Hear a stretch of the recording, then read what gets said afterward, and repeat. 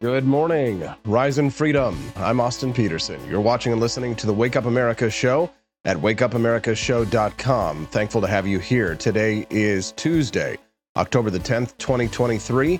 Don't forget to click like and subscribe to the channel that you're watching us on this morning if you'd like to get updates when we go live. Every Monday through Friday from 7 to 9 a.m. Central Time, the Wake Up America show brings you the best in economic freedom and personal liberty. All right, let's get this show started. The second day in of coverage of the conflict in the Middle East. Israel is launching airstrikes as a retaliation against the terror attacks in southern Israel. We're going to be talking about that one today. We've also got some interesting other topics as well. As usual, I will add this caveat that I am not an expert on Middle Eastern politics, and so I have gone to the well to grab information from people who are my betters, people who are way more intelligent than me on these kinds of issues, to share with you their thoughts today. I'm going to be sharing with you today new guest. Well, actually, I think he's been on before. If you've heard of the Pew Pew Jew, Yehuda Remer. Yesterday, Ben Shapiro was trending online when people were accusing him of dual loyalty, the idea that he's for Israel first before he's for America first. This is an interesting question for American Jews. I'm going to speak to Yehuda Remer about that this morning. At 7:30 a.m., we're going to talk about America first. What should the role of the United States be in this conflict, if any at all, and whether or not this means World War III. We're going to talk about that this morning. I've also got some interesting video clips from presidential candidates Ron DeSantis and Vivek Ramaswamy. Specifically, Ramaswamy spoke to Tucker Carlson last night about the possibility of war with Iran.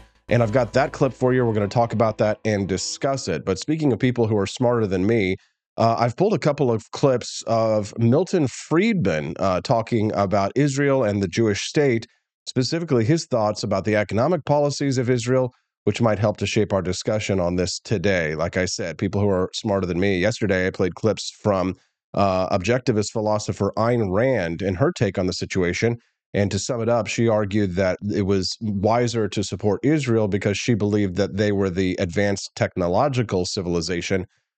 And of course, I got people stirred up. I wonder what your thoughts are on this topic or what Ayn Rand had to say. And I'll be curious to hear what you think when we listen to what Milton Friedman had to say about the state of Israel. You can always text the show, night or day. During the show is great, especially if there's breaking news or something that you think that I might have missed. You can text the show at 573-319-1586. Again, you can text the show and let us know what's on your mind. Weigh in with your thoughts on the news of the day at 573-319-1586. I do have to apologize to Wood Hippie yesterday because I told him I was going to be able to get him on, but then, things were just flying around like crazy, so I wasn't able to get him on the show. But I did call him afterwards and got an earful from his thoughts on the situation. I'd love to hear from you again at 573-319-1586. Camelia Peterson's going to join us at 8 o'clock. I'm looking forward to talking to her and lighten things up a little bit. A dark topic, after all. About Robert F. Kennedy Jr. running as an independent. Oh, yeah.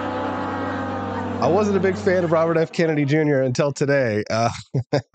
And the word on the street, the scuttlebutt for a while, was that Robert F. Kennedy Jr. was going to run for president of the United States on the Libertarian Party's ticket, which is honestly the only way he gets on the ballot in all 50 states. So what this means is, well, a couple of things. One, he's definitely not going to get on the ballot in all 50 states. And two, the states that he does get on the ballot on, just remember, he was polling in double digits in the Democratic primary. So if any, I know a lot of people yesterday were kind of like, well, I think he pulls more from Trump, blah, blah, blah. And it's like, what are you out of your mind?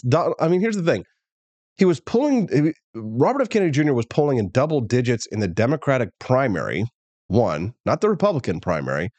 So that means that he's very popular with Democrats. And his whole shtick is the anti-vaccine stuff. So Donald Trump supporters are not going to go to Robert F. Kennedy unless it's really just all about the vaccine for them. And I know for some of them there are, but I really think that the sort of the angry, at Donald Trump for being pro-vaccine people is more of a angry online thing than an in real life thing. Because when you speak to actual boomers who are your typical angry boomers in real life, they're still going to vote for Donald Trump. They're not going to vote for Robert F. Kennedy Jr. That's a very niche internet thing. And I really see the problem is that for people like us, you and I, probably, if you're watching us on Rumble, you're probably very technologically advanced. That we are the technologically advanced society. We are not the terrorists. Then you probably have the same kind of confirmation biases that we all have when we live our life perpetually online. We think that everybody else out in normie land is like us, but they're really not. So I don't see Trump supporters, large amounts of Trump supporters voting for Robert F. Kennedy Jr.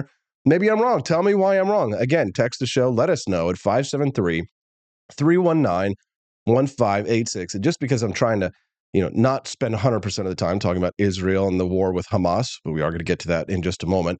I do have some clips of things you should not do in a real fight and things that you should do in a real fight. I've got a couple of street fight videos, and as a martial artist, I always like to show you guys some martial arts videos and talk to you a little bit about self-defense.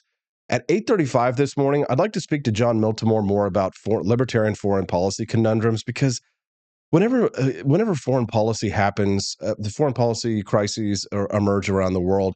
Like the cringe from the liberty movement. Every single day is cringe. It's like there's a strong hippie undercurrent in the libertarian movement, and I get that, and it's fine. Like peace, love, war. Nobody wants war, man.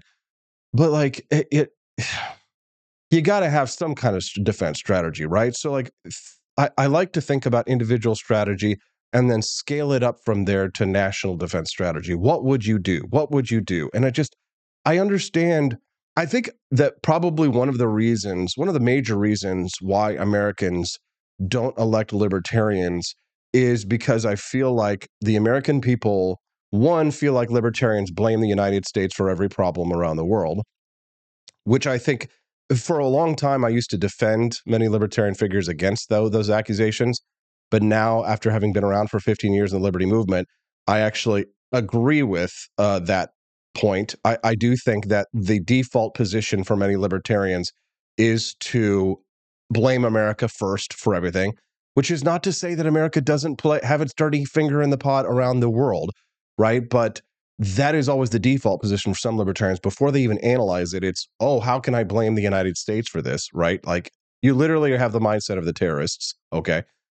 And then two, I think that Americans don't, because who wants to be told, even if that were true, and you're gonna tell voters that, right? Bad idea, right? And then two, they don't trust that a libertarian would have a foreign policy that would actually defend the United States. Like, why would you elect someone in a position of power who tells you, yeah, we're going to disarm? Well, you can have your AR-15 though, in case we get invaded by Hamas or whatever. But you can have your AR-15, right? Or we'll give you the full auto machine gun. And oh yeah, the untrained citizen is going to have to repel the attack from a first world nation like China and Russia. It just doesn't make sense. You got to have a better, stronger, broader, thicker, robust, more developed foreign policy, or you're just never going to. You're never going to be taken seriously. There it is. There it is. And I'm a pariah amongst libertarians, but you know what? I don't give a fuck. I gave up caring about what libertarians think about me a long time ago. Stephanie and I were actually talking about this last night. For those of you who don't know Stephanie, my wife, we're talking about foreign policy and talking about libertarians caring about what you think. She's like, yeah, it's interesting. You see all these libertarians are kind of just going down the same old tropes, online. And she's like, and you're kind of just taking a different tack from this and stuff. Right. And I've, by the way, haven't advocated for American interventionism at all whatsoever. So in my mind, my libertarian bona fides are perfectly in line. However, right, when placing the other issue, I feel as if I'm sort of forging a new path for libertarians, like my own branch of libertarianism, if you will, which is a libertarianism that is not pacifist, that actually believes that don't tread on me means what it says. We'll talk about that a little bit later with Jon Miltimore. He's the managing editor of the Foundation for Economic Education, a fellow liberty lover like myself. Liberty lover. He'll be joining us this morning at 8:30 a.m. Central Time. Love to hear from you guys on this. One listener just texted in, said, what about Americans? They are Christian faith. The Bible tells us the Jews come first, then the Gentile. So every American Christian should support Israel. We will be judged. Also, who blesses Jerusalem will be blessed, and every Christian interest to bless Jerusalem. Well, that's, I don't know how to answer something like that. I am not of your particular faith, so I'll just let you have that.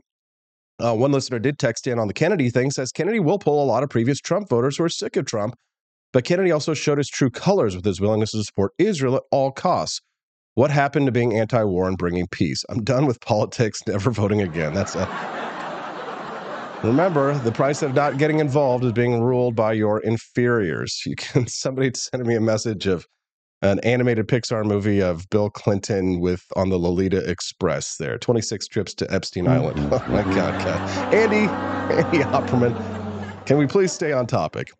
Anyways, like I said, you can text the show at 573-319-1586. Again, you can always text the show and let us know what's on your mind at 573-319-1586. All right. Well, I'm being very careful to try not to show you what I think might be just propaganda videos. Sometimes that might be unavoidable, but certain videos from this conflict I will show you. Some of them are quite graphic, just to give you a heads up. And others, I think, that just paint a picture of what's at stake here and the human cost of war. Take a look and a listen at this latest clip. This is a little girl talking about her sister who was just murdered by Hamas and asking if she will ever come back.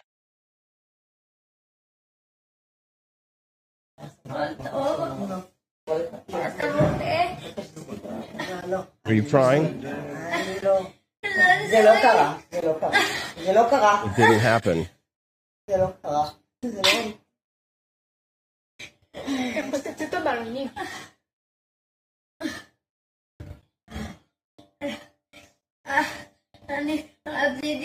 wanted her to stay alive. There is no chance she will come back? Question mark. There is no chance? Mother, no.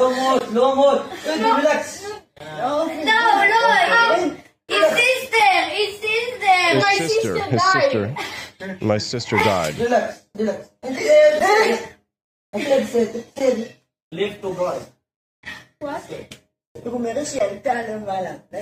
Kidnappers say she went to heaven.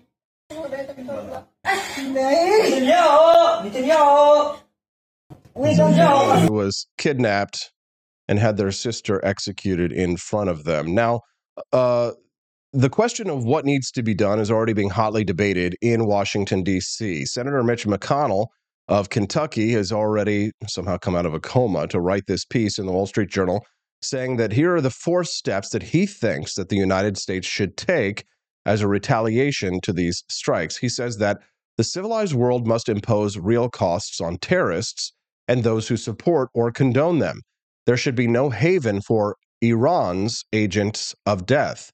The West should reimpose extensive multilateral sanctions on Tehran and deny Iranian planes overflight rights, impound the shipping vessels Iran uses to circumvent sanctions, close Iranian banks with access to the West, and cease the Iranian operations of European businesses. Treat Iranian officials like pariahs and sink Iranian naval boats that threaten international shipping. That's quite a lot. But what should we hear? Presidential candidate Vivek Ramaswamy spoke last night to Tucker Carlson, and he has a little bit of a different take on it. Take a listen to this. Alone, candidates running for the Republican nomination for president, Vivek Ramaswamy dared to suggest that actually... Excuse me, hold on. I should actually push the button there so you can see it. Alone among candidates running for the Republican nomination for president, Vivek Ramaswamy dared to suggest that actually going to war with Iran might not be in America's national interest. And for saying that, Mike Pence immediately denounced him as gutless and unpatriotic or something. But we thought it might be worth hearing more. Vivek Ramaswamy joins us now. Vivek, thanks so much for coming on. So if I'm reading this correctly, you suggested, while offering what seemed like real sympathy to the Israeli people, to the many murdered there 2 days ago, you noted that maybe it's not in America's best long-term interest to declare war on Iran. Is that what you said? I actually said this long before this crisis when people were thinking clear-headedly. And I just want to say a couple of things that are obvious but important, Tucker. I mean, what happened against Israel, you said it, I believe it. It is barbaric. It is medieval. It is wrong. And Israel as a nation absolutely has the right to self-defense, to its own national existence. And I think they should have our moral and diplomatic support as an ally. But there's one element of this that nobody's talking about. what the hell went wrong with U.S. and Israeli intelligence and the Israeli defense? I'll pause for just a moment because I think it's important to note that he said moral and diplomatic support. He did not say, and Vivek Ramaswamy very carefully chooses the words that he says. And we're talking about someone that is, I think, probably in the top 3 list of Donald Trump's vice presidential candidates, at least I hope. But he did not say financial support. And Vivek, someone who chooses his words very carefully, could have easily stated financial or military support. He did not. He said diplomatic support and moral support. Because again, what is the difference between an America First candidate and a typical neoconservative Nikki Haley style candidate or Mike Pence style candidate? The difference is more than just moral and diplomatic support. It's financial and military support, right? That allowed this to happen. Everybody seems to be punting that as a question for later. I think it's a question for now. If you're Israel, I mean, look, I think that Nikki Haley, I disagree with you a little bit there. I don't think she's a child. I think that she is somebody who is, like many politicians, in a position to get wealthier from war. Look at the military contracting business and otherwise. But put that. Damn. Listen, I mean, that's a direct accusation right there. Finally. Isn't it nice to see candidates? And even if you think Vivek Ramaswamy is controlled by the WEF and George Soros or whatever, stuff like that, understand, I like the guy. That takes guts, okay? That you did not see Republican politicians saying things like that. Like that could have come out of the mouth of Congressman Ron Paul running for president in 2008 or 2012, accusing them of being war profiteers and warmongers. Let's give it up for Vivek. Even if you don't like the guy, you can't disagree with that, can you? John in KC says he still doesn't trust Vivek. I get it. I understand. But I kind of hope the guy ends up being Trump's VP. That's one side. The message that I would send would be very different. Get to the bottom of what allowed this gaping hole of intelligence and defense to even happen before feeding that same beast. If a doctor told you his job was to keep you from getting cancer and then you got that cancer, don't go trust that same doctor to remove your tumor. They don't let airplanes, when they crash, the pilots or the people who crash the airplane, that airliner is not the one who reviews the black box. And so I think those answers have to come now. That's not a question. See, that is an intelligent mind. I mean, give it up for Vivek because, I mean, who just knows that kind of stuff? Grover Bentley over in the live stream. Good morning, Grover says, I think Americans should worry about Americans. We have enough issues going on with our country. SM77 agrees with him. I'd love to hear your thoughts on that as well. If you're just tuning into the Wake Up America show, good morning. I'm your host, Austin Peterson. Do us a favor, click like on the stream and subscribe to the channel if you're enjoying the content that you're seeing this morning. I've got lots of great interviews, guests, and topics for you as well. The content that I have for you, absolutely supreme. We're going to actually hear from Milton Friedman a little bit later, the ghost of Milton Friedman, talking about his thoughts on the economic situation in Israel and his thoughts about where they're at compared to the United States, which his comparison of Israel and the United States was fantastic. I'm looking forward to that. Again, text the show. Let us know at 573-319-1586. I don't have time to play the entire Tucker Carlson clip. I do want to play a little bit more of it so you can hear what Tucker Carlson was articulating, which I think Tucker really advocated for the America First position on this the best. And of all the things that America First, or at least the MAGA movement, have advanced, all of the policies and ideas that Donald Trump advanced, what I thought Donald Trump was the strongest on, although, not perfect, people can nitpick here and there, was the foreign policy. I like America First. I like what Donald Trump advocated for. From now on, it's going to be America First, okay? America First. Absolutely. So I want to get back to Tucker Carlson, but let's hear what Ron DeSantis had to say when it came to the situation with Israel and Hamas. Take a listen to this. Your thoughts for the Palestinian citizens who don't support Hamas and are going to be part of this crossfire? Well, look, Israel has said to people, they've telegraphed what they're doing, they've given the warning to leave, and people should heed that. Hamas is telling them to stay. Hamas wants them to be basically roadkill. They're using them as human shields, and that's what they've done. That's been a standard tactic, technique, and procedure for Hamas for a long time. I do think in the broader context, I think it's important that people from all persuasions and all religious faiths speak out and say what Hamas did was wrong. Be very clear that that's not something that you support. We should get everybody united behind the fact that this type of barbaric activity has no place in a civilized world.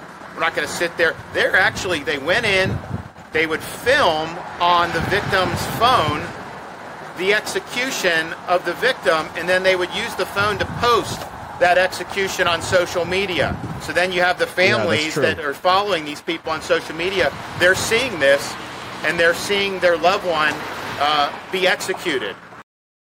Yeah, there was actually one situation where the terrorists, when they kidnapped one of the people at the dance festival, they actually used that person's phone to call the parents to mock them, and then hung up. So he's right about that. But I'm going to let him finish, and then I want to critique what he's saying. This is really sick stuff. So I hope that there's folks, both Palestinian Arabs and in the broader Middle East, that will speak out against Hamas. I think, unfortunately, what we've seen is Hamas is they're really representative of a lot of poison that circulated in that region for many, many decades. You talk about, people used to talk about the two-state solution. They never wanted a two-state solution. What they want is no Jewish state. That's been their whole desire all the way from the late 1940s to the present. They're not out there to just have some type of agreement where you can broker and people can live side by side. They do not want Jews in the region at all.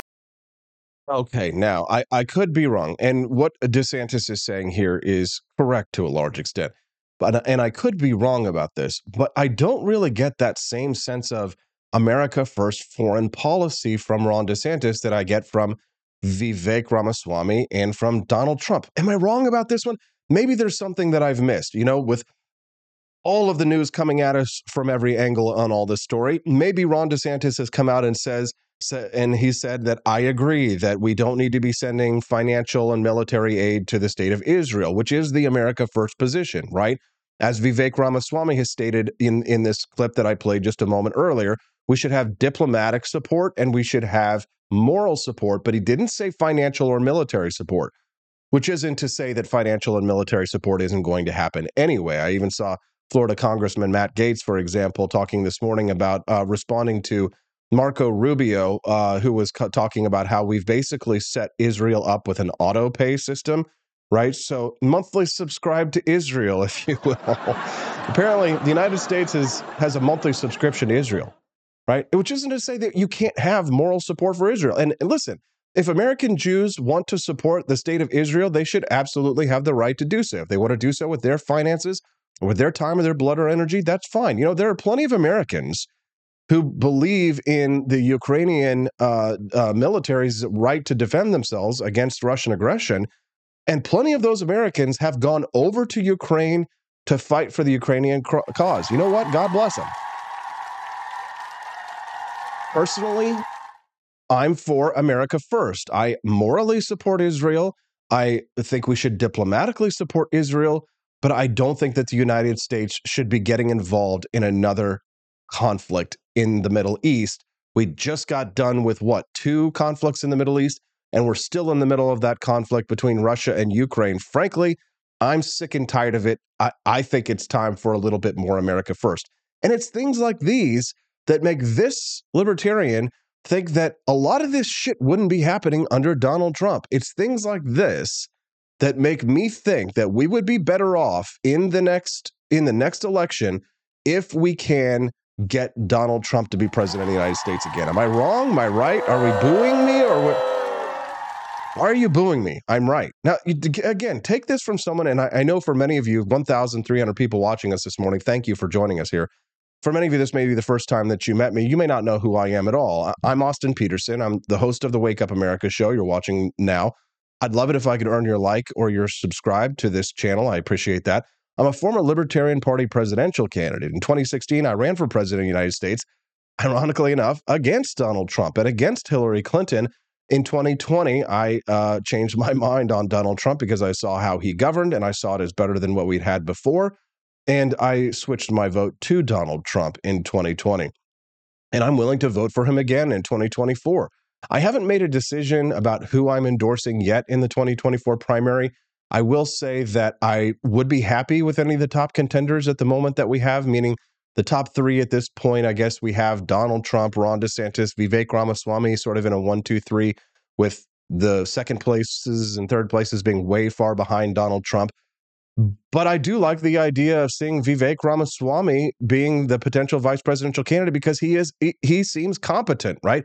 When he chooses his words carefully this here. Crisis, when people were thinking clear-headedly, and I just want to say a couple of things that are obvious but important, Tucker. I mean, what happened against Israel? You said it, I believe it. It is barbaric, it is medieval, It is wrong, and Israel as a nation absolutely has the right to self-defense, to its own national existence. And I think they should have our moral and diplomatic support as an ally. There it is, right? They should have our moral and diplomatic support as our ally. And that is the key word right there. Okay, so here's what I've got for you. Okay, I've got some exciting stuff left to go. Yehuda Remer, the Pew Pew Jew, is going to weigh in on this question of America first with Jews and the accusations of Ben Shapiro of dual loyalty. I've got an Anthony Rogers comedy segment for you as well. Lots of great stuff left to go. Don't leave. We'll be right back on the Wake Up America Show at wakeupAmericaShow.com. Good morning, Rise and Freedom. I'm Austin Peterson. You're watching and listening to the Wake Up America Show at wakeupAmericaShow.com. We're glad and grateful to have you here. Do us a favor. Lots of people watching this morning, 1,500. Glad to have you here. Click like and subscribe to the channel so you can get updates when we go live. Every Monday through Friday, the Wake Up America Show streams live from 7 to 9 a.m. Central Time. It's a great way to start your day. If you believe in the principles of economic freedom and personal liberty, this is the place to be. We'll be glad to have you come back and join us again tomorrow. Israel versus Hamas. But let's look a little bit closer to home. The question of America first and people making accusations of dual loyalty to Jews or Palestinians here in the United States. Let's talk about these questions with someone who knows. Yehuda Remer, usually known as the Pew Pew Jew, joining us here this morning. He and I have had even some private conversations one-on-one about this topic. He's joining us live right now. Good morning, Yehuda. Glad to have you here. Thank you for having me. It's good to be back. Yeah, appreciate having you here, Yehuda. It's I'm not an expert on Middle Eastern affairs, and typically I like to avoid foreign policy topics because if you're not an expert on things like this, it's easy to get it wrong. So I bring people like you who are smarter than me on to help me understand these kinds of things.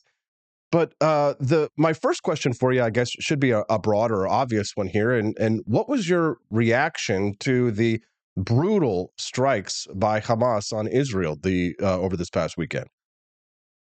So I was in a 2-day holiday, so I didn't really get the brunt of it until Sunday night, about 36 hours, 48 hours, something like that, after it occurred.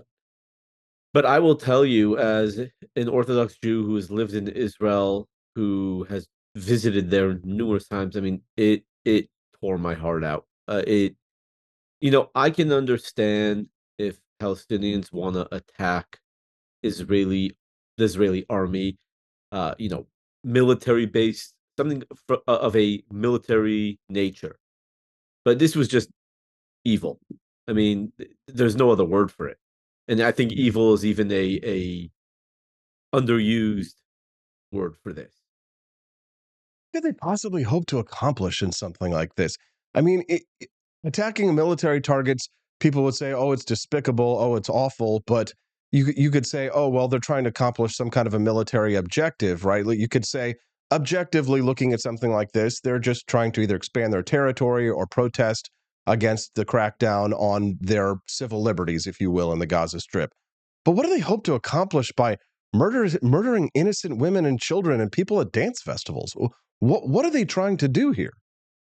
I mean, it's terrorism. That's all it is. It's terrorism. There's nothing more to say about it. They don't care. They're not looking for a peaceful solution. If they were looking for a peaceful solution, I can understand hitting a military target, right, to advance their to get to that area where they're willing to talk. But this is not that. They just want to kill Jews. That's it. There's nothing more. Now, the question here at home is one of the intervention of the United States into the conflict, and American Republicans are largely divided on this issue. The question of whether or not the United States should be supporting Israel diplomatically, morally, financially, and militarily, all four different questions. And earlier, I played a clip from Republican presidential candidate Vivek Ramaswamy, who typically chooses his words very carefully.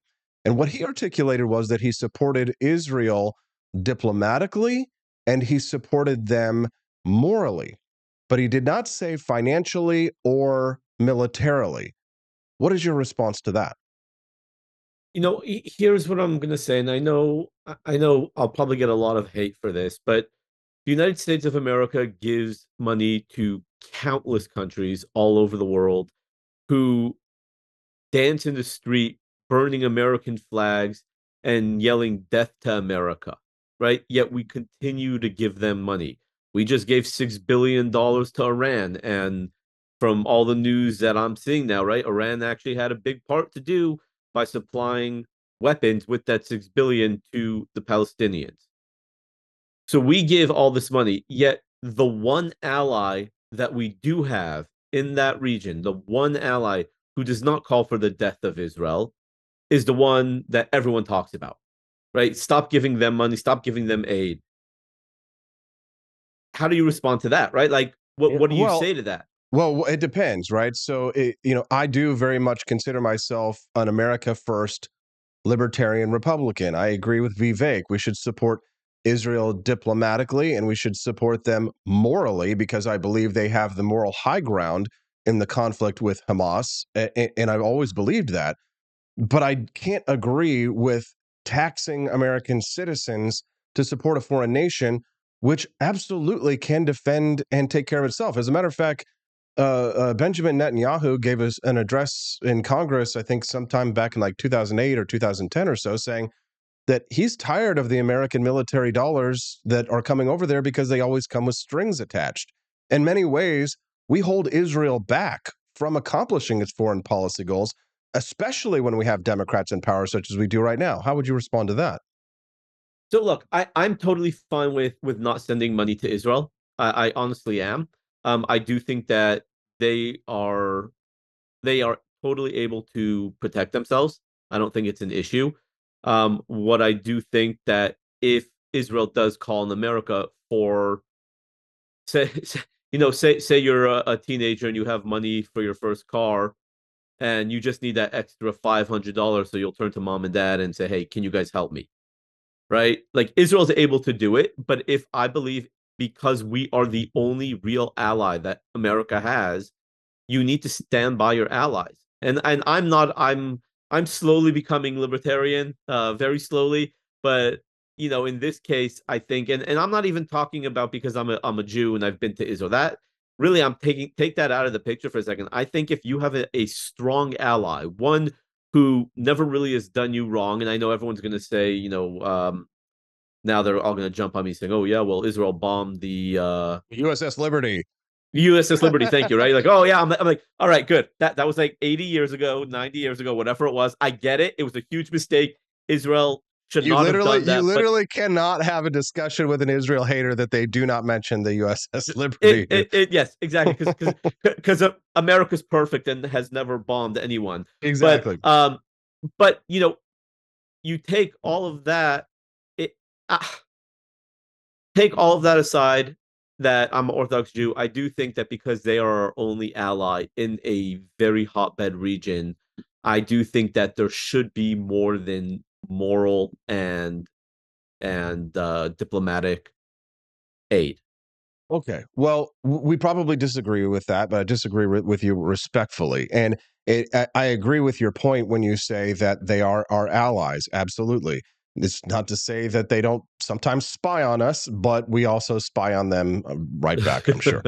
But the problem that we face here is that, like you said, we do fund Israel's enemies through 10 times as much as we fund the state of Israel. The $6 billion that was sent to Iran, Donald Trump was absolutely correct that that money that was sent to Iran would be used back against us. Now we see the Iranian military officials and the mullahs are coming out and they're saying, oh, we didn't have anything to do with this. But Hamas has claimed that Iran helped them to plan and to coordinate this attack. What do you believe?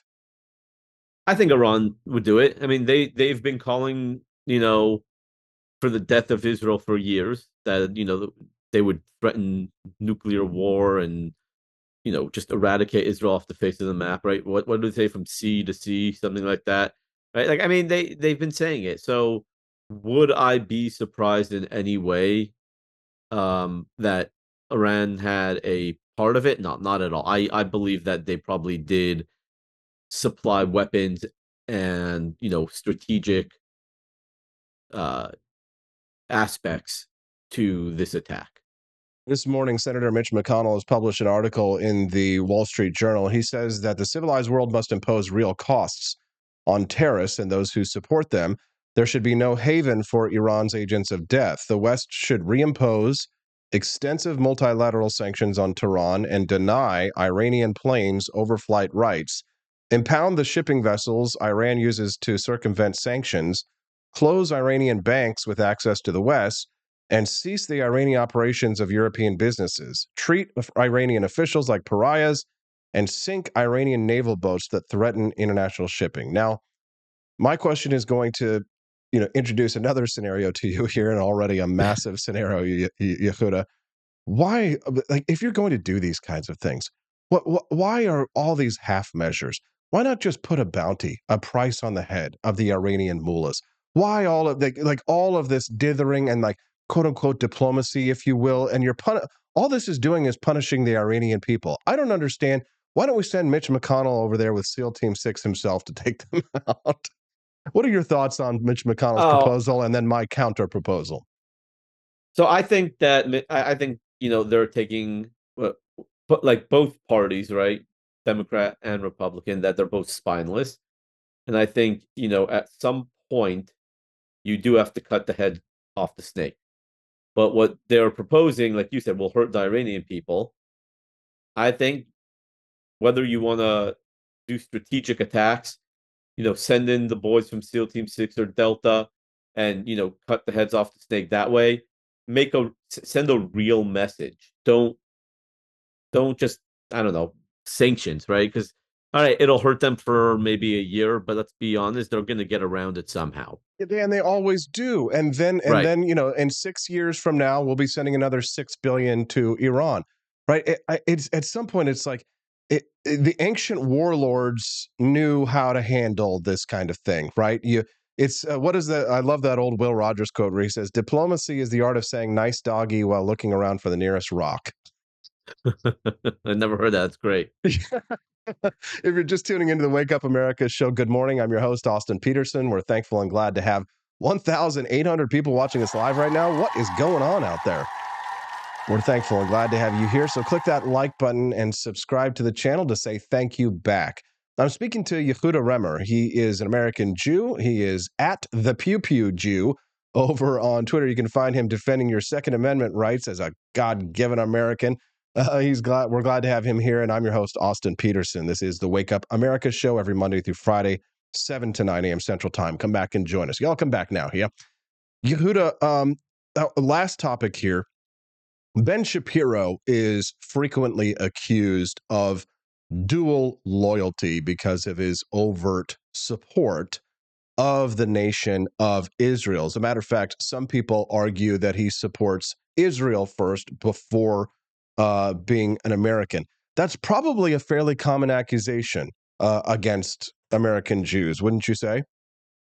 Yeah, I definitely can. I've seen that numerous times. And how do you respond to something like that? I mean, it's interesting. It's a tough question, right? Because I bleed red, white, and blue. I was born here. I love America. I don't have plans of ever leaving. I don't plan on moving to Israel. To me, there's a lot of change that needs to happen before I would consider moving to Israel. But Israel's our homeland, right? Israel's the Jewish homeland. And I think that there's a lot of American Jews that believe that, but also, think the same way I do, is that there's not and I'm coming from the religious Jewish aspect, not the overall, conservative and reform Jews.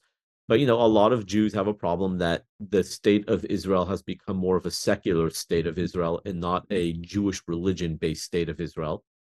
And I think that's a big deciding factor why a lot of Jews wouldn't move there. However, that doesn't mean that they don't love Israel and they don't want to support Israel. And I think that's where that dual loyalty comes in, is that they want, and this is where I kind of disagree, kind of back to what we were saying about sending aid to Israel.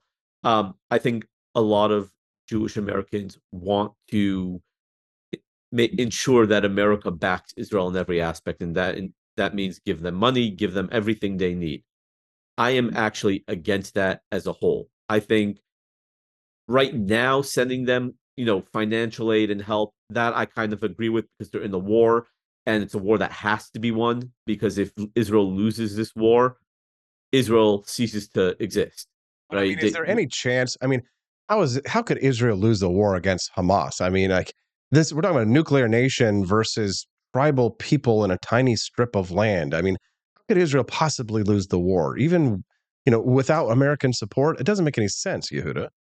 Well, let's be honest. First off, you're not going to use any kind of nuclear device in your own backyard. Sure, but I mean, the threat, right? The threat is there. If Iran or Lebanon 100%. or Syria or Jordan or Egypt decided to get involved, Israel has the apocalypse now button, right? But I mean, this is a war against a terrorist group in a tiny strip of land. I mean, I know Israel doesn't want to occupy the Gaza Strip, but I mean, should the Gaza Strip even exist? I mean, wasn't it a mistake to create this in the first place?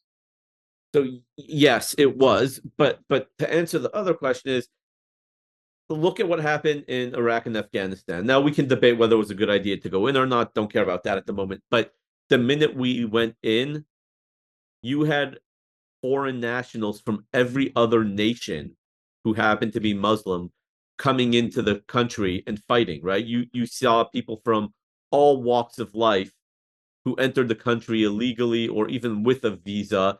And within 2 days, Americans kill them and they find the passport, if you will, on the floor, and they see what these people are coming from out of town.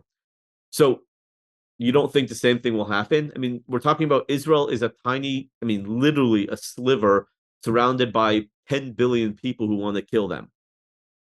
It would just be one of those things that you will just keep on.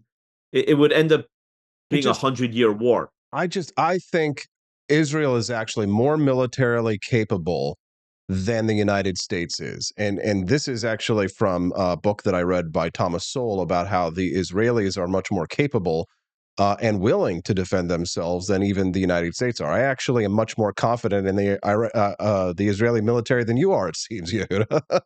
Well, no, it's not one thing. It's not that I don't think that the Israeli government can do it, but the issue is because there would the war wouldn't end, because people would just be coming in from Jordan and from Saudi Arabia and from all these other outside nations to come fight against the Jewish people, that the death toll on the American side would be I apologize. The death toll on the Israeli side would be so high that they could lose the war because they just don't have enough people. Yeah, I don't know. It's such a small country. Yes, it is, but it's a powerful country, and it's a wealthy country, and I'm confident that perhaps we could debate this for hours, the intricacies of this, Yehuda. Unfortunately, I'm running out of time here. I want to give you an opportunity to plug your social media and your website. Anything else that you'd like to share with our listeners before we let you go? Yeah. No, absolutely. I appreciate that. Well, you can follow me at the Pew Pew Jew. You can go to thepewpewjew.com. I write children's books on firearm safety, history of the Second Amendment for children, and a lot of other fun stuff. So you can reach me out there. Always a great conversation, Yehuda. I consider you a friend and definitely a great advocate for our principles here. Thanks for standing up for our Second Amendment rights here in the United States. And I appreciate you having this open discussion with us. It was very, very fulfilling, I would say. Thank you. Absolutely. Thanks for having me, Austin. Anytime. Thank you. Follow at the Pew Pew Jew over on Twitter. What did you think of Yehuda? Send us a text 573-319-1586. That's a good discussion, right? So you see the difference of opinion there, right? His argument is that the United States should be involved in this conflict more than just diplomatically and morally, as I advocate. But his argument is that the United States should be involved militarily and financially. I disagree. I agree with the more America first foreign policy, but I'd love to hear your thoughts on that. Send us a text at 573-319-1586. Again, you can text the show night or day at 573-319-1586. Do us a favor, click that like button and subscribe to the channel and let us know what's going on in your mind. Speaking of the Jews, our friends over at Lear Capital, they're not Jewish, I've got a great deal going on gold. Call 1-800-885-2175. These are our sponsors for the Wake Up America show. My lovely Jewish wife, Stephanie, came with a big bag of gold and silver herself. Why don't you get yourself one? No, not a Jewish wife. Well, actually, if you can. Jewish libertarian wife, very rare. Very rare. So you're more likely to get gold if you call Lear Capital at 1-800-885-2175 today. Here's your incentive. $500 account credit. Give them a call, 1-800-885-2175 to get a $500 account credit now. You can get more information from our sponsors at learaustin.com on how to invest in gold, silver, gold IRAs, for example, which are still physical gold, by the way. But if you want the $500 account credit, you got to call that number, 1-800-885-2175. Again, that's 1-800-885-2175 to get that $500 account credit today. Give us a little dance.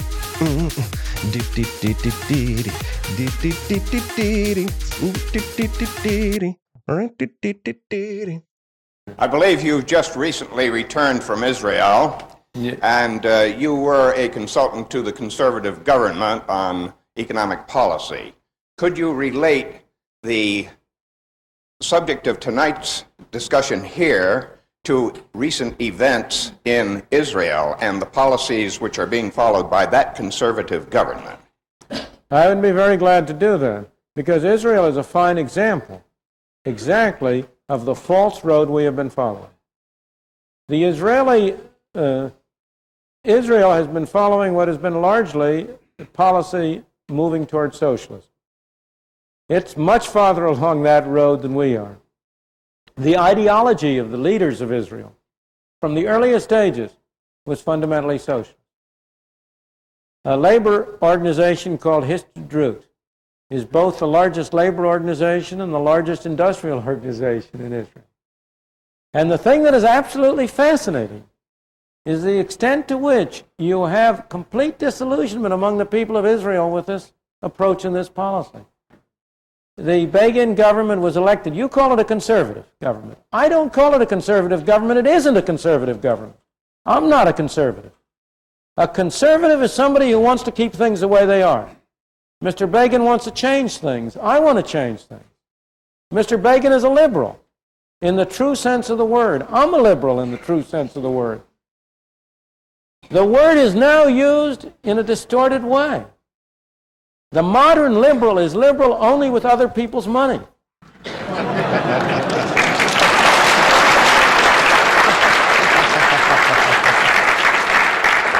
The word liberal means of and pertaining to freedom.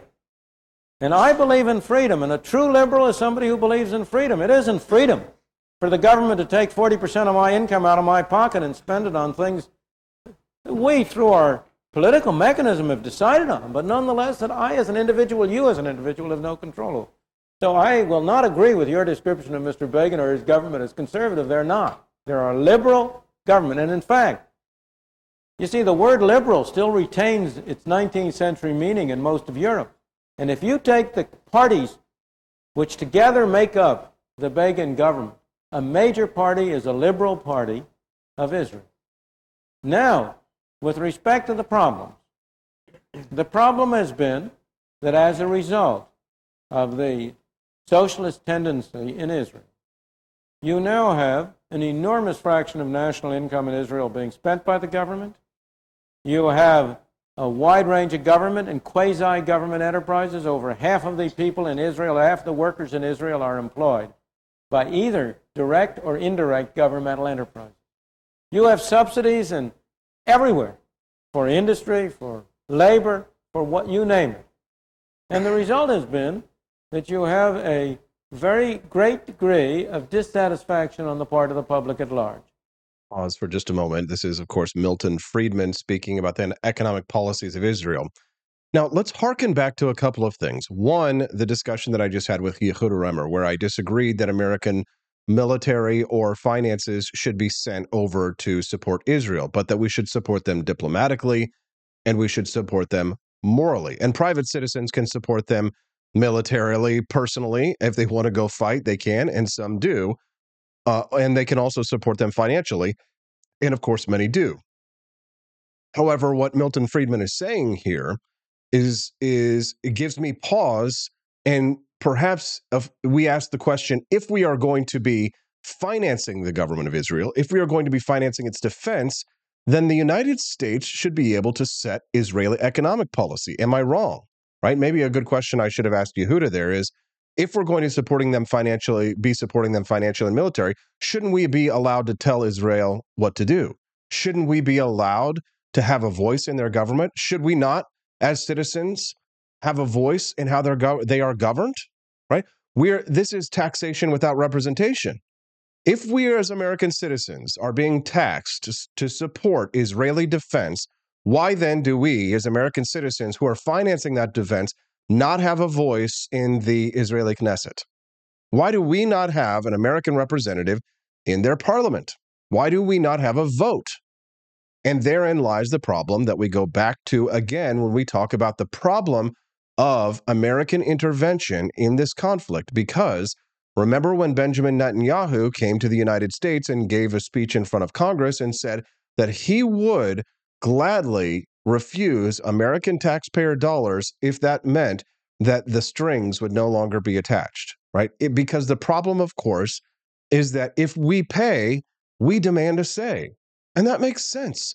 Just like when it comes to the issue of school choice, for example. School choice is another perfect example of saying, hey, if our taxpayer dollars are going to be stolen from us and given to the American schools, we want a say in how that money is going to be sent.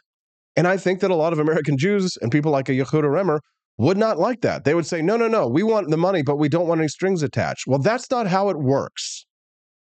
That's not how it works. If you're taking my money and you're doing it through threat of force and you're advocating for the threat of force to take my money, I want a say in how that money is being spent. I'd love to hear your thoughts on that. Spicy take. I think my Jewish family is not going to like that. Hey, that's how you know I'm being honest, right? He who dares not offend cannot be honest. Who said that quote? Drop it in the comments. And we'll be back with Camelia Peterson to talk about Robert F. Kennedy Jr. running as an independent on the Wake Up America show at wakeupAmericaShow.com. Good morning. Rise and freedom. I'm Austin Peterson. You're watching and listening to the Wake Up America show at wakeupAmericaShow.com. We're glad and grateful to have you here. Today's Tuesday, the 10th of October. I had an awesome Oktoberfest last week. The only sad thing about it is that my good friend Camelia only dropped by for like an hour last week. We didn't have time to get drunk, to say stupid stuff and to do stupid stuff and then get arrested in Hermann, Missouri. That's what we want to do, right? That's the annual tradition. No, he didn't. But she did only hang out for an hour. Thankfully, her daughter Felicity did a great job at her, I guess it's a forensics tournament, if you will, debate tournament, that kind of stuff. She'll fill us in on all that. But we're going to talk to her about the real news. Robert F. Kennedy Jr.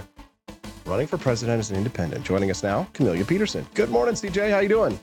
Good morning. I'm good. And, you know, the United Grand Lodge of Georgia followed me this morning, so I've got that going for me. And I'm like, I don't know, are women allowed to join the Freemasons? Is that a thing? No, you're only allowed to join, like, there's like a woman's org or something like that. Okay, well.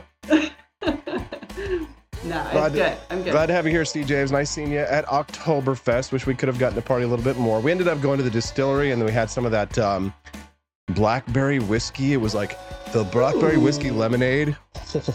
Oh, okay. Now, I don't know about the lemonade part now. I've had a blackberry whiskey, and that's good. It was very, very good. Anyways, let's talk about what people care about, because they don't care about our private lives and our free time. Let's talk about that shirtless hunk behind you there. Oh, now wait a minute. Can you just scooch over a little bit just for a moment so we can see the full background? Look at look at his ape tits hanging out there. Delicious. Luscious nipples hanging out. Donald Trump looking thick. This might be the year of the sexiest presidential candidates ever, right? Wouldn't you agree? Right. I figured this is where we are at this point in our politics. And, they say that people vote for the hottest candidates anyway, right? Isn't that that's not how we base our vote on? So, by that metric, is RFK Jr. going to win? So the news is Robert F. Kennedy Jr., who was polling in double digits in the Democratic primary, has now run as an independent. He was talking about flirting with the libertarians for a little while. That's not going to happen. Kind of get us up to speed here, CJ. Yeah, so he's, he did his flirtation with the libertarians. Interestingly enough, Vivek Ramaswamy also went to some libertarian events and things like that. So I think that's good. I don't think Trump's gone to any. Probably doesn't feel like he needs them. Might not be welcome. But no, RFK has decided to run as independent. People have been talking about that he would do that for a while now, and he has. And there are lots of, and normally this would be no big deal because there are lots of third-party candidates that are, I don't even know how many we have now that are, have filed to run. But I think the difference is that RFK has been made a bit of a splash, especially with libertarians and on the right.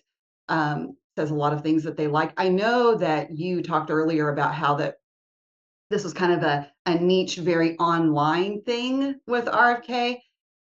I don't know, I'm not sure about maybe in the last month, but I know over the last few months as I meet with people, in real life, and a lot of older people who are really the major voting demographic, I have been surprised by how many people brought up RFK Jr.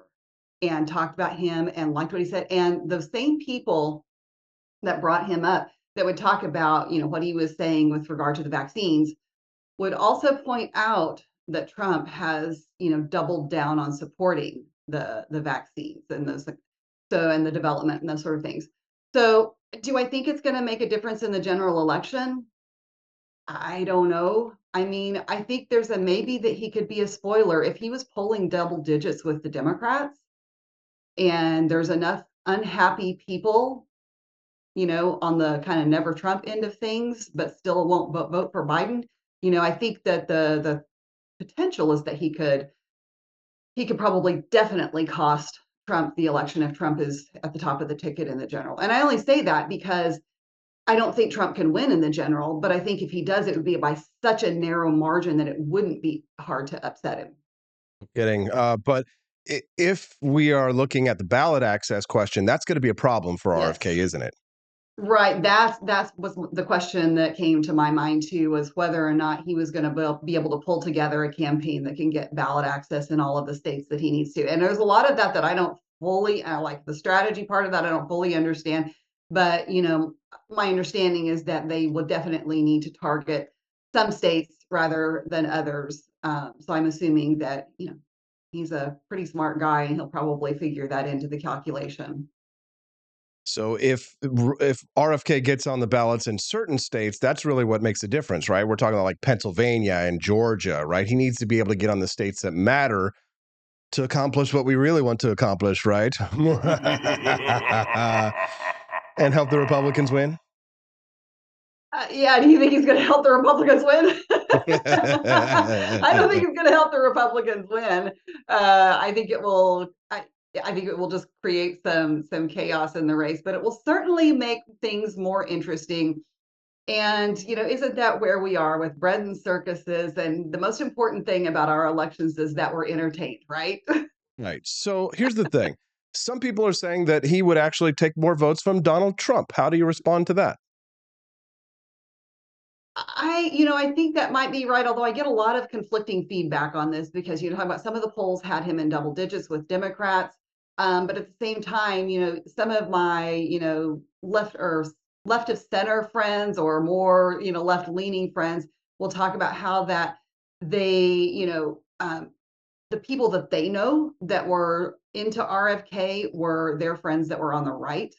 And, anybody on the left will tell you that, oh, nobody. So I don't know, kind of that those double digits. I wondered if that was like the silent majority or the silent minority on the left. I don't know. But I do think that his main appeal to people was his anti-vaccine stance and a couple of other things. But who is that going to appeal to the most? That's going to appeal to libertarians and people on the right. So yeah, I do think that if he's going to pull votes from anywhere, it's going to be from Trump people or from, really people who are anti-vaccine. And it's a much smaller segment who are also anti-Trump.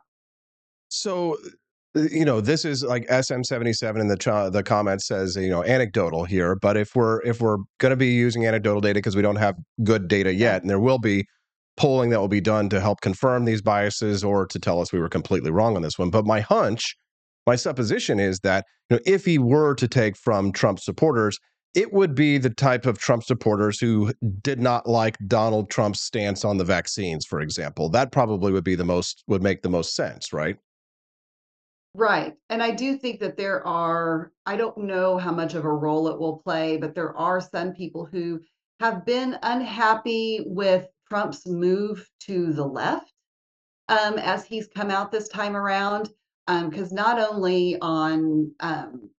has he kind of doubled down on the vaccine rhetoric and his what he considers an accomplishment there, but also on his stance on abortion, which is not popular with a lot of people. It's been fascinating to me to see how many people are choosing to ignore that among his base of supporters.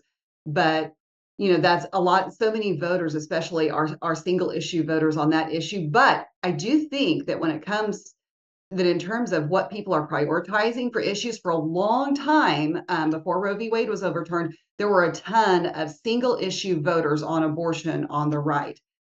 When you talk to people now, abortion almost never gets brought up. I mean, making phone calls, knocking on doors. Very, very, like incredibly few people bring up abortion. It's all about, it's about the economy, which is why I think Trump has the appeal that he has, is because the economy was what people remember as being good under Trump. And I think that people want that back. I certainly do, right? I certainly, while there are lots of things that maybe I think that Donald Trump could improve on, and you and I have, piddling disagreements with him on trade policy or this or that. Most American people do not like seeing going to the grocery store and getting a tiny bag of groceries and it's $150. We're all struggling under this. The housing market is in an absolute crisis.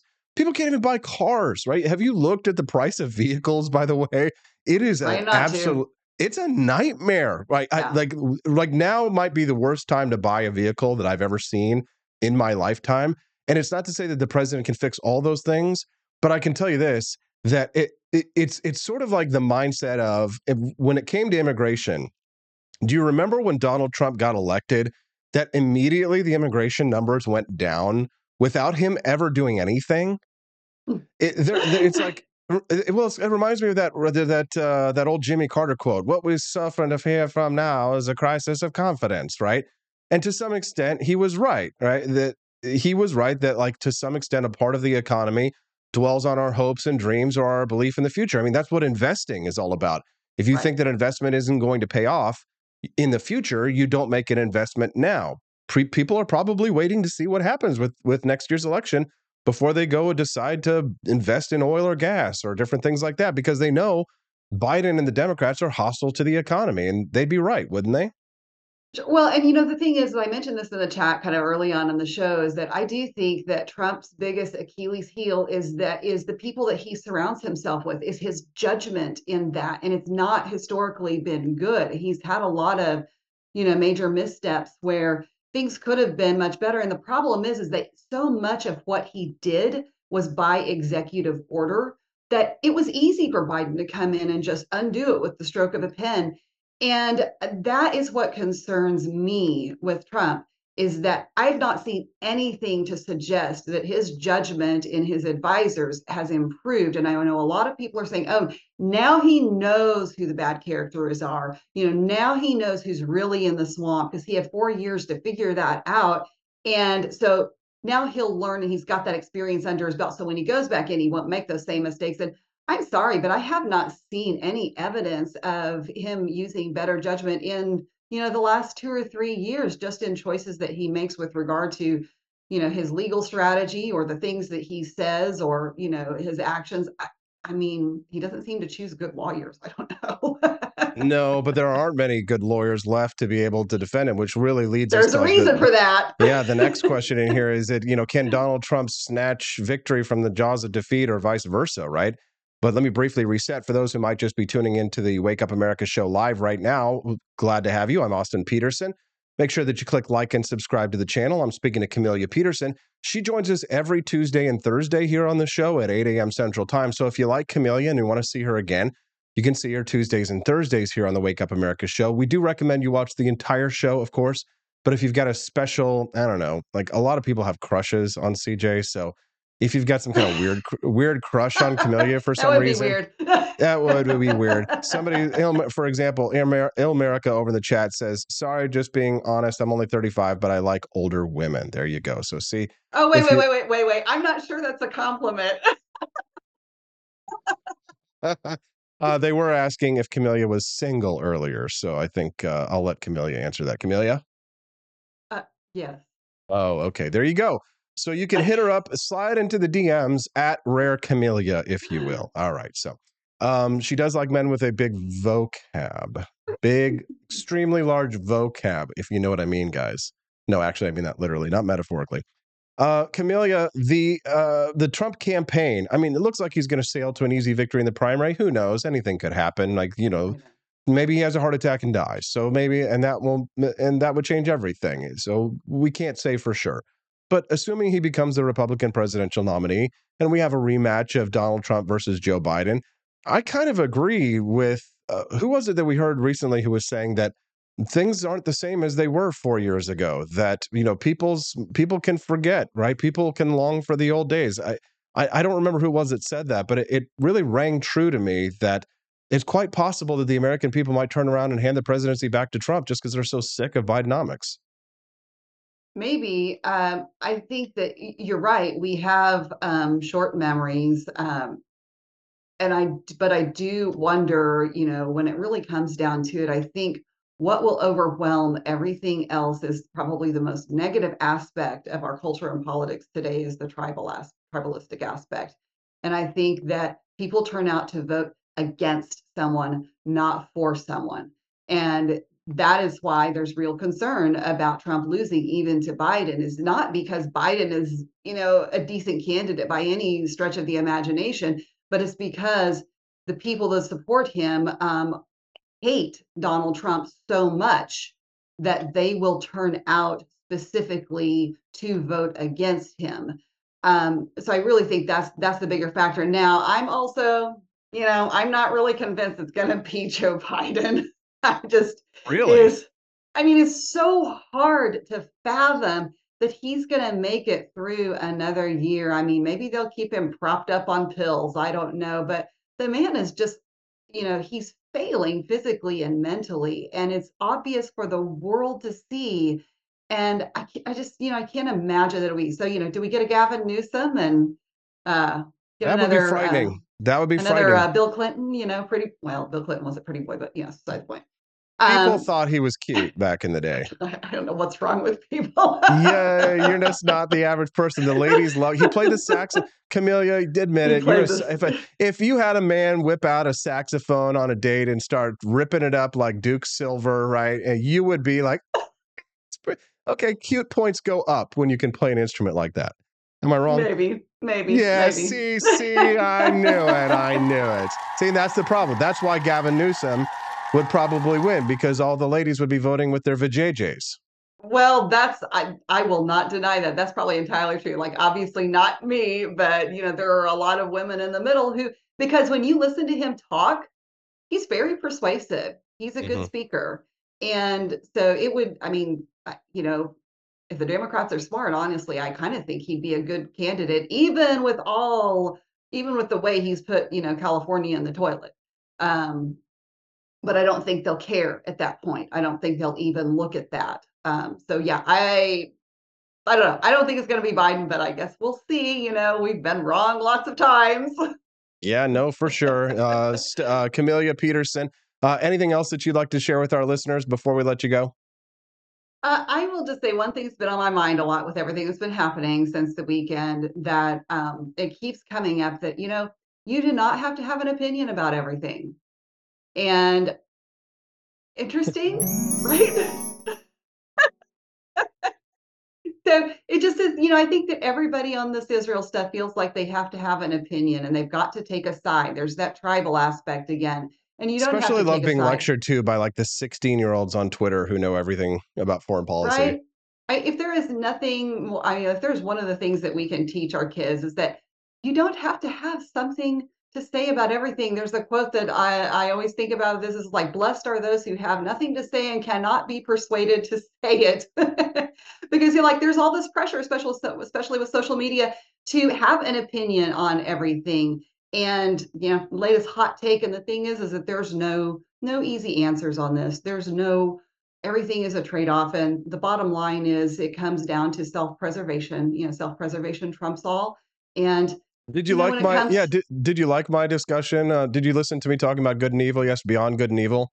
I did. Yes. Yeah, it's interesting because like I really think that like especially like our people, libertarians, like on foreign policy, like we're a bit retarded on this issue because it's always either America is at fault or we just need to stay out of it. But there's never any question of like what is an actual defense policy that would be in our own best interest. And I thought it was interesting too because I don't know if you heard me talk to Spike Cohen about this yesterday. I did, and I love Spike. Yeah. Yeah, I do too. But here's the funny thing. He's an anarchist, right? So I said, okay, you're the head of the Israeli government right now. What do you do?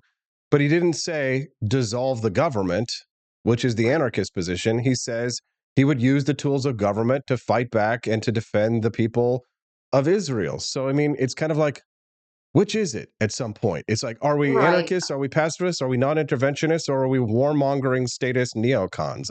I guess I'm having a hard time dealing with the libertarian foreign policy position, which is why I'm looking forward to talking to Jon Miltimore so I can beat him up about it. Well, I will say in Spike's defense, in some ways, I think that one of the things that I've always liked about Spike is that he does hold to, these principles of anarchism, but at the same time, he's pragmatic about it. And when he was running as vice president a few years ago, that was one of the things that really kind of sold me in terms of when I asked him questions. He was like, let's be real, I want to do all of these things.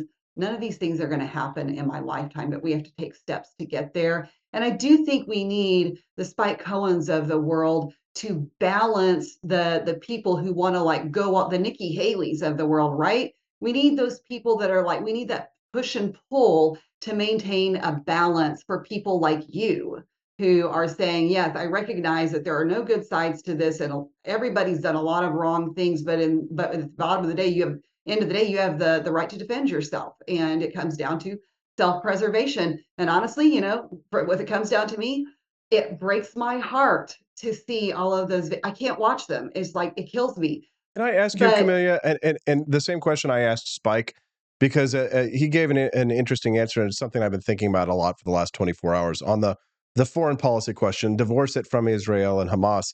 But under the circumstances of an alien invasion, right? If like the bug planet is sending out, missiles and asteroids and invading spaceships,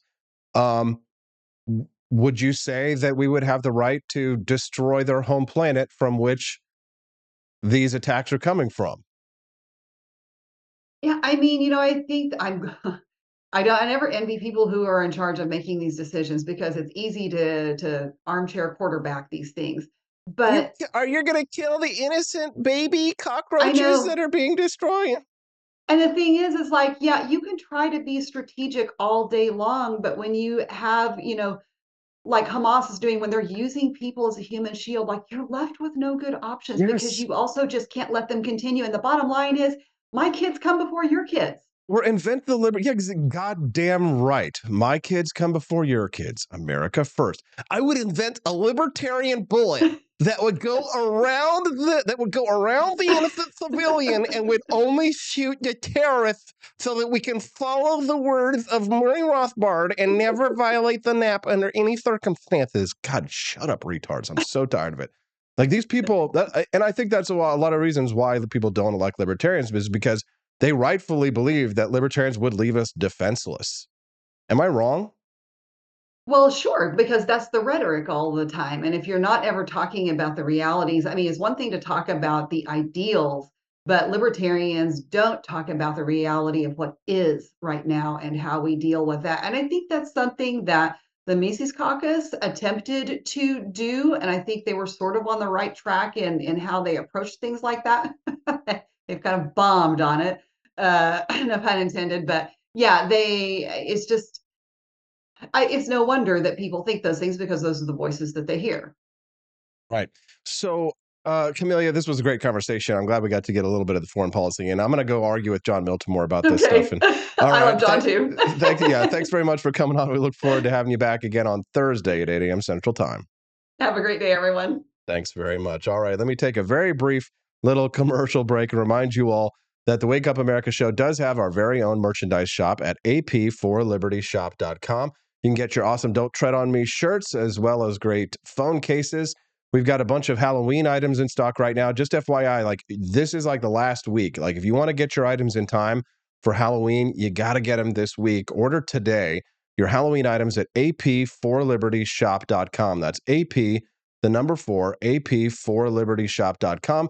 And when you do, you'll get a chance to, you can get 15% off if you go to the Halloween collection and you use the code Skull and Bones. So use the code Skull and Bones to get yourself an awesome No Lives Matter shirt. Check it out over there. There we go. All right, I had to mess up. No Lives Matter shirt at ap4libertyshop.com. Them selling like hotcakes.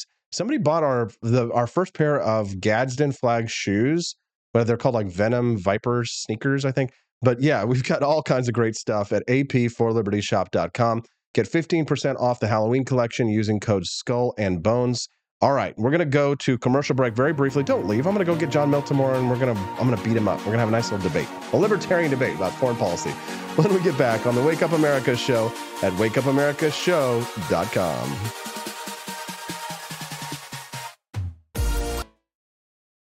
Good morning, Rise and Freedom. I'm Austin Peterson. You're watching and listening to the Wake Up America show at wakeupAmericaShow.com. Make sure you click that like button and subscribe to the channel if you enjoy the content that you're hearing today.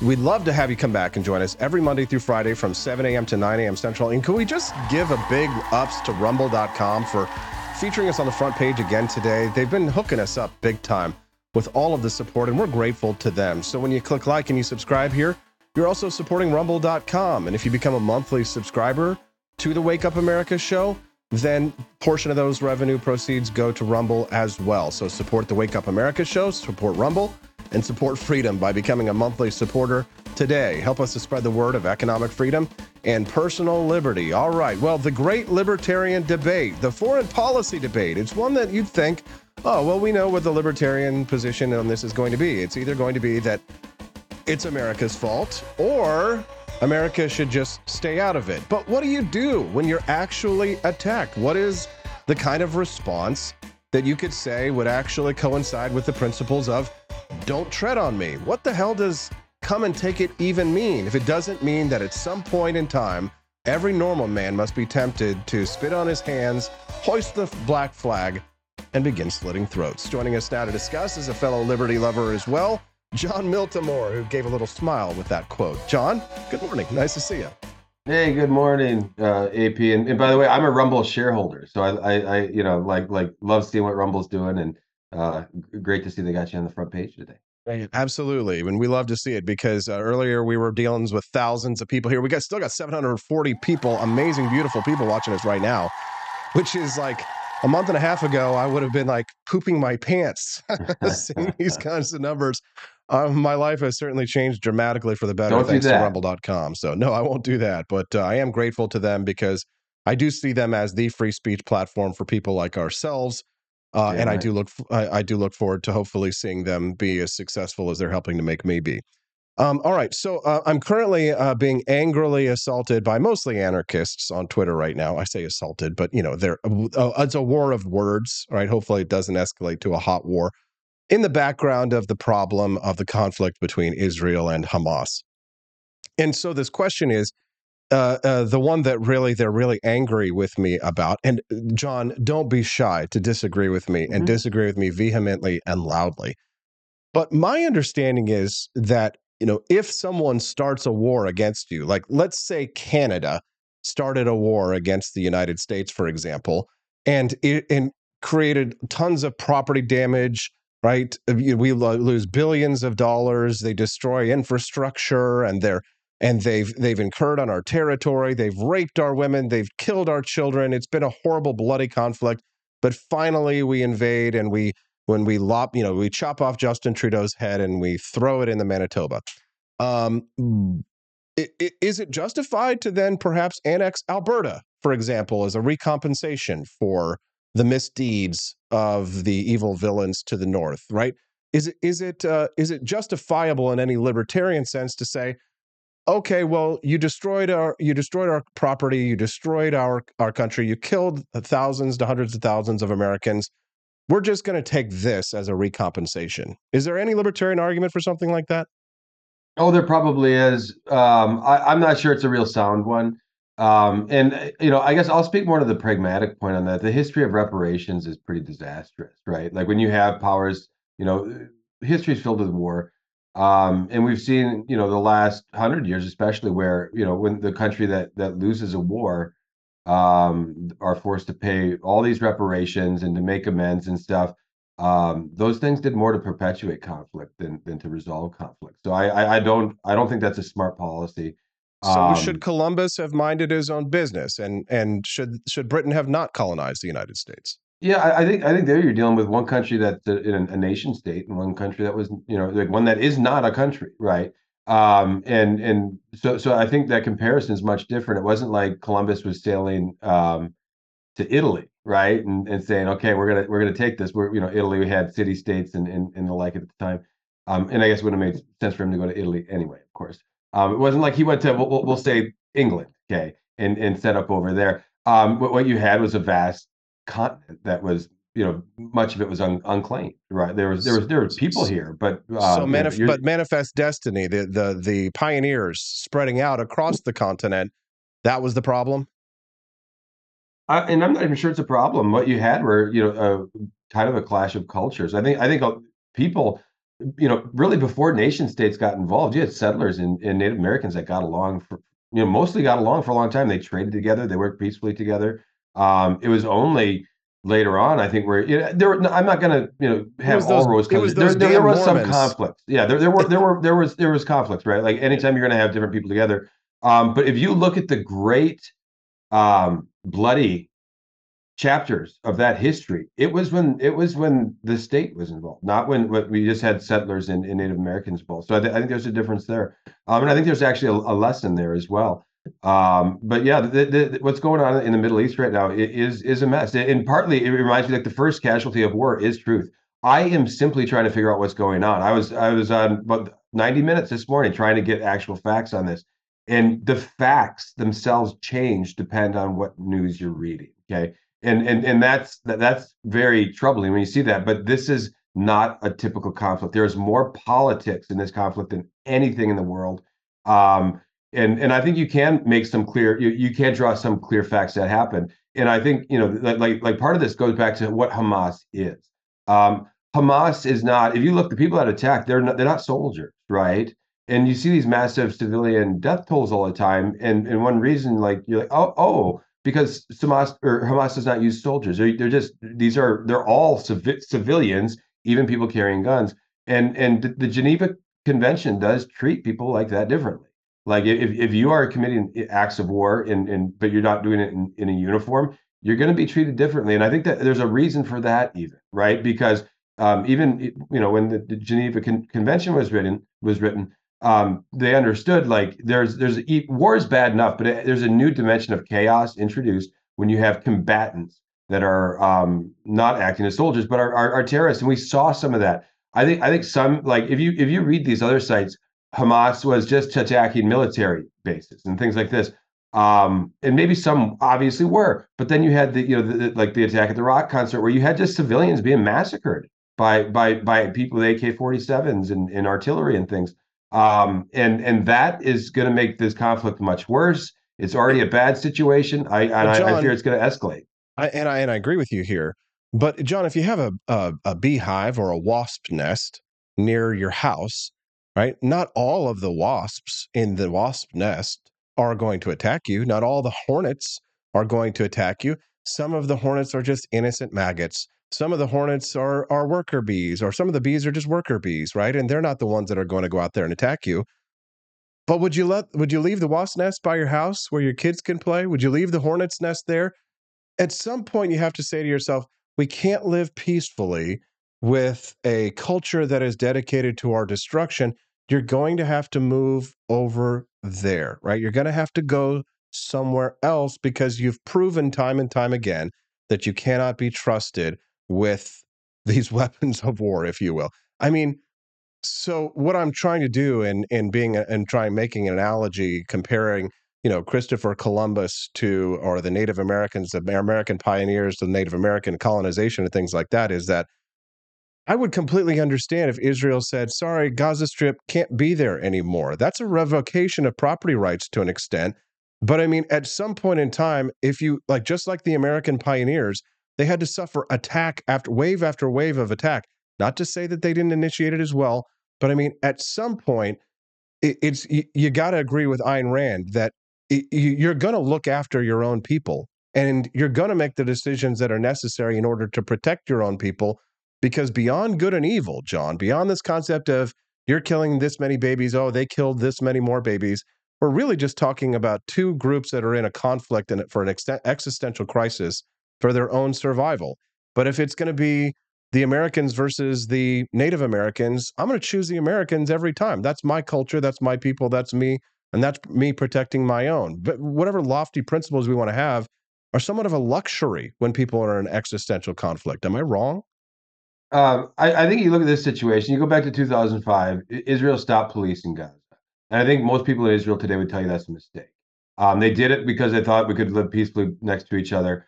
That hasn't happened. Things have actually gotten, I think probably a lot worse, at least on some level since then. It's a fair question to ask, can these two people live together? The answer, though, the Palestinians have kind of reached that same conclusion, like we cannot live with the Israelis over here, right? So they've made that decision. Israel might make that same conclusion, right? And I will say that's Israel's choice. Like, that's how these countries decide to live together. That's going to be on them, and I think it's going to be challenging. I think it's going to be bloody. The problem is now you have the international, let's face it, America is very much in this fight. And I think that's what, the United States, should be thinking about. Why are we entangled in all of these things around the globe?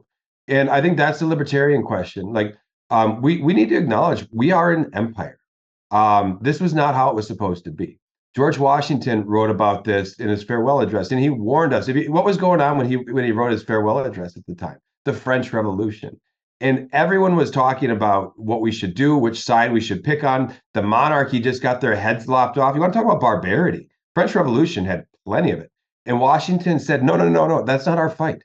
We're not, that's not why we're here. We're not supposed to be getting involved in those things. When others, more idealistic, maybe like Jefferson, really wanted to get involved, Jefferson wanted to get involved on the wrong side even. Like he was really in favor of the Jacobins.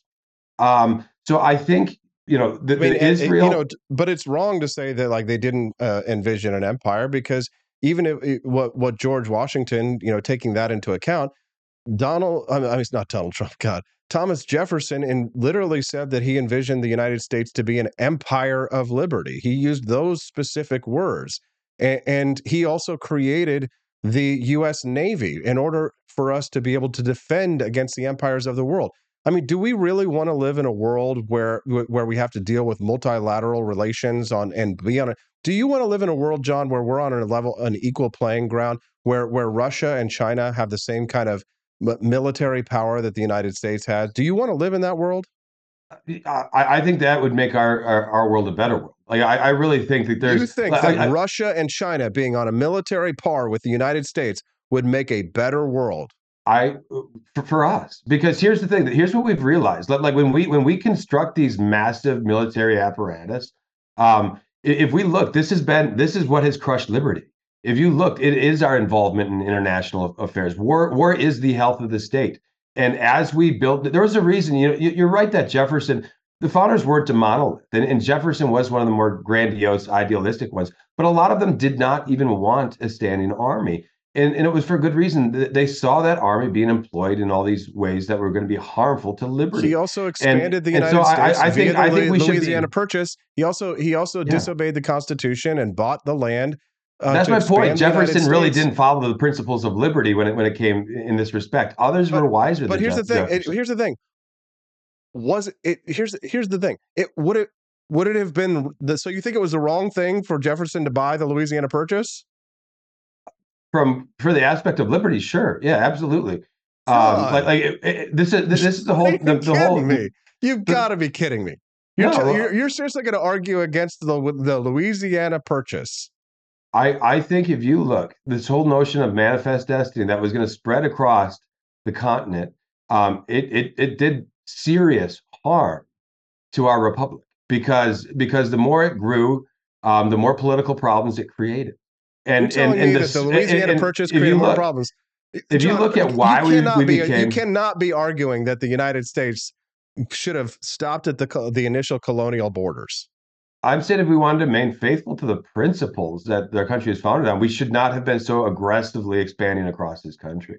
And really, yeah, no, I think if you look at history, if you look at it, one of the reasons our liberty fell, one of the reasons that we had this massive civil war was because we did those things. Like there's no civil war. There's no. It is the bloodiest conflict in U.S. history. There's no American Civil War probably if we don't sit there. If we don't expand westward like we did. You can't seriously believe that. There's no. I've thought about this a lot, and I think it was a mistake. I wouldn't even say a mistake. I think in one sense I recognized it was inevitable. We were a continental power. We had the power to do this, and it was sort of there was some force pushing us in that direction, I think. But I think what happened during that period is when we became from United States small caps to United States to one big country, and it put us on a path toward empire. And I think we're here now, and we have now the burden of empire, and it is what has transformed us from a republic into an empire. In all the ways that have really done harm to liberty here at home.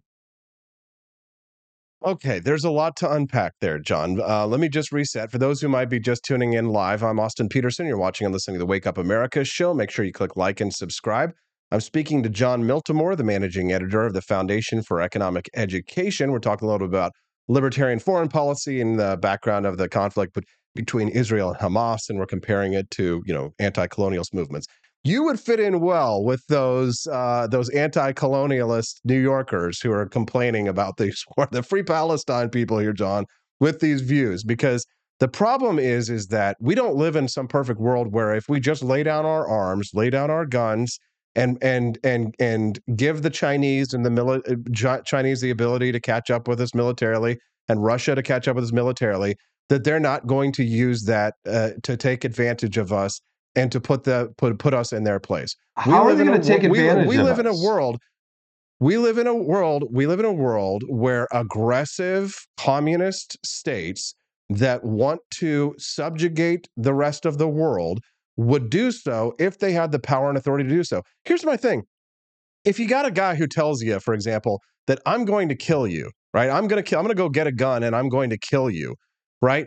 I know a lot of libertarians would say, oh, well, it's just harsh words and all that kind of stuff. But would you at least crip him as he runs away? I mean, would you at least kind of give him a little shove or something like that before he goes to get the gun to kill you? I mean, at some point, where does "Don't Tread on Me" come on board? When does the libertarian hoist the black flag and begin slitting throats, John? Well, I certainly not at this point. I mean, if you look, it is the United States. We're the ones with military bases all over the world. China's not over in our hemisphere. Russia's not in our hemisphere, right? We are the ones over there. And here's what happens. I do think we're a more benevolent country and a better country than China or Russia. But all of these things, that having bases all across the country, what happens is you have interests now that you need to protect.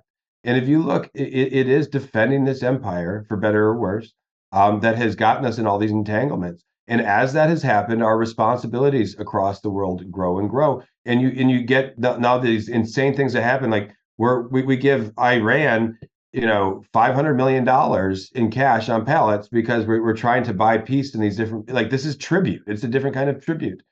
This is not what America was supposed to be. And I think, we're the ones that our budget on the military is 10 times what Russia's is. It's not even close. We have the biggest stick, right? There's no question about it. And we know it. And we're the kid. Not what does that make us? It makes us the schoolyard bully that when people need help, they come to us. Okay. They come to us and they say, John, hey, you need to fix this problem. John, that's not what we're supposed to do.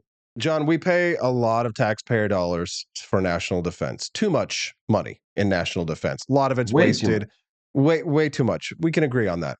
However, if I run a business and I'm bringing oil to the United States, for example, right, and I've got to go through the Strait of Hormuz, is it reasonable to expect that my U.S. taxpayer dollars might help pay for a frigate to defend my merchant shipping so as I don't have to worry about the types of attacks that the Iranians will frequently use against merchant shipping through the Strait of Hormuz? What was the solution to this before we had, Thomas Jefferson created the U.S. Navy constitutionally through the proper laws of this country in order to protect American merchant shipping from British raids, and specifically from pirate raids, the Tripolitan pirates, and that is a legitimate, lawful, constitutional exercise of American authority, at least if you believe in the Constitution. So that is historically what the United States has done: protected American merchant shipping and Americans from being enslaved or attacked overseas. My question is very simple. What were merchants doing before we had a nation state powerful enough to protect them in their getting hijacked by they were armed themselves. They had their own cannons. They were able to protect themselves. I think that's a better solution than having the U.S. Navy trolling around all over the globe, is that we have merchants that are capable of protecting themselves. To me, that's a great solution. It's a very libertarian one. It's not a free market solution to some extent, because you're really talking about expanding or contracting the American economy, because Americans are not going to be able to do business overseas in lots of different countries because they can't there's no way to invest in many of these places if they can't get their products and their goods and services to market. I don't personally see a problem with American soldiers standing guard nearby with a rifle ready to go if somebody were to attack American merchant shipping overseas, because that contributes to the flow of the American free market capitalist economic system. Without the ability to engage in international trade, then the American economy contracts by like 75%, John. Like I said, this idea that trade's going to disappear if we don't have military bases all over is really not an argument I buy. And I think what you would have are merchants that would be protecting their own interests themselves.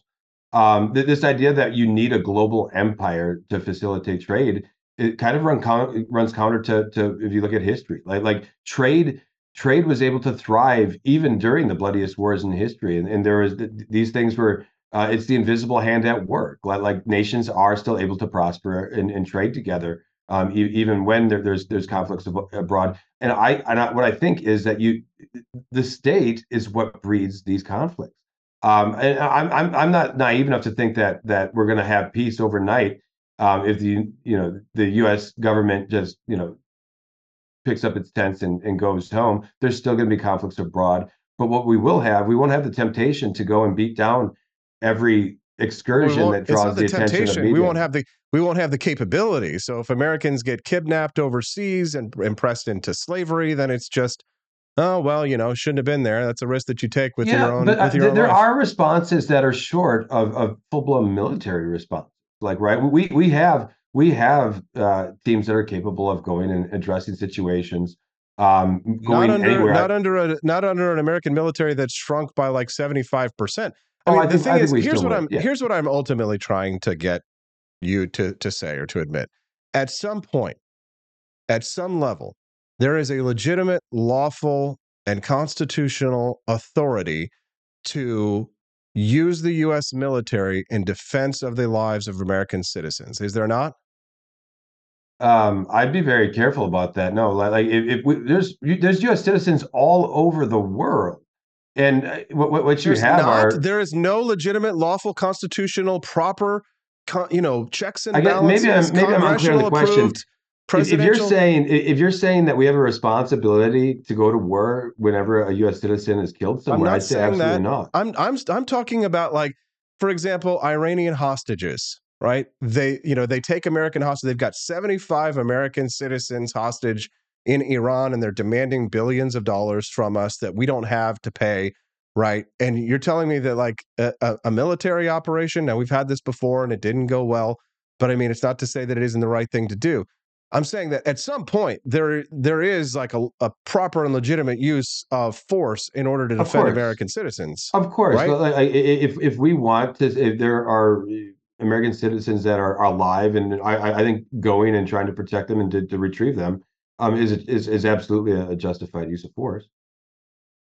Okay, so that's step one. Okay, that's step one. At least there is some lawful, legitimate, constitutional use of force that you would say is necessary and proper. Okay, so over and above and beyond that, you save a lot of lives, you save a lot of time, rather than once the fox gets into the hen house, it's too late. But if you have the guard waiting outside the hen house ready to go, then you make sure that the fox doesn't enter the hen house in the first place. So what I'm saying is, it sounds like you're talking about preemptive strikes. A preemptive strike comes before something. In other words, if before the fox gets in the hen house. Yeah, if you're going to attack me, then I'm going to get you first. Yeah, preemptive strike means before something happens, right? So you were getting ready to attack me, so I attacked you. I had an argument with an anarchist once who was saying that under no circumstances should, it's America's fault that North Korea is saber rattling and all this kind of stuff. And I was like, all right, well, if Kim Jong-un puts a nuclear missile on the launch pad, can we blow it up?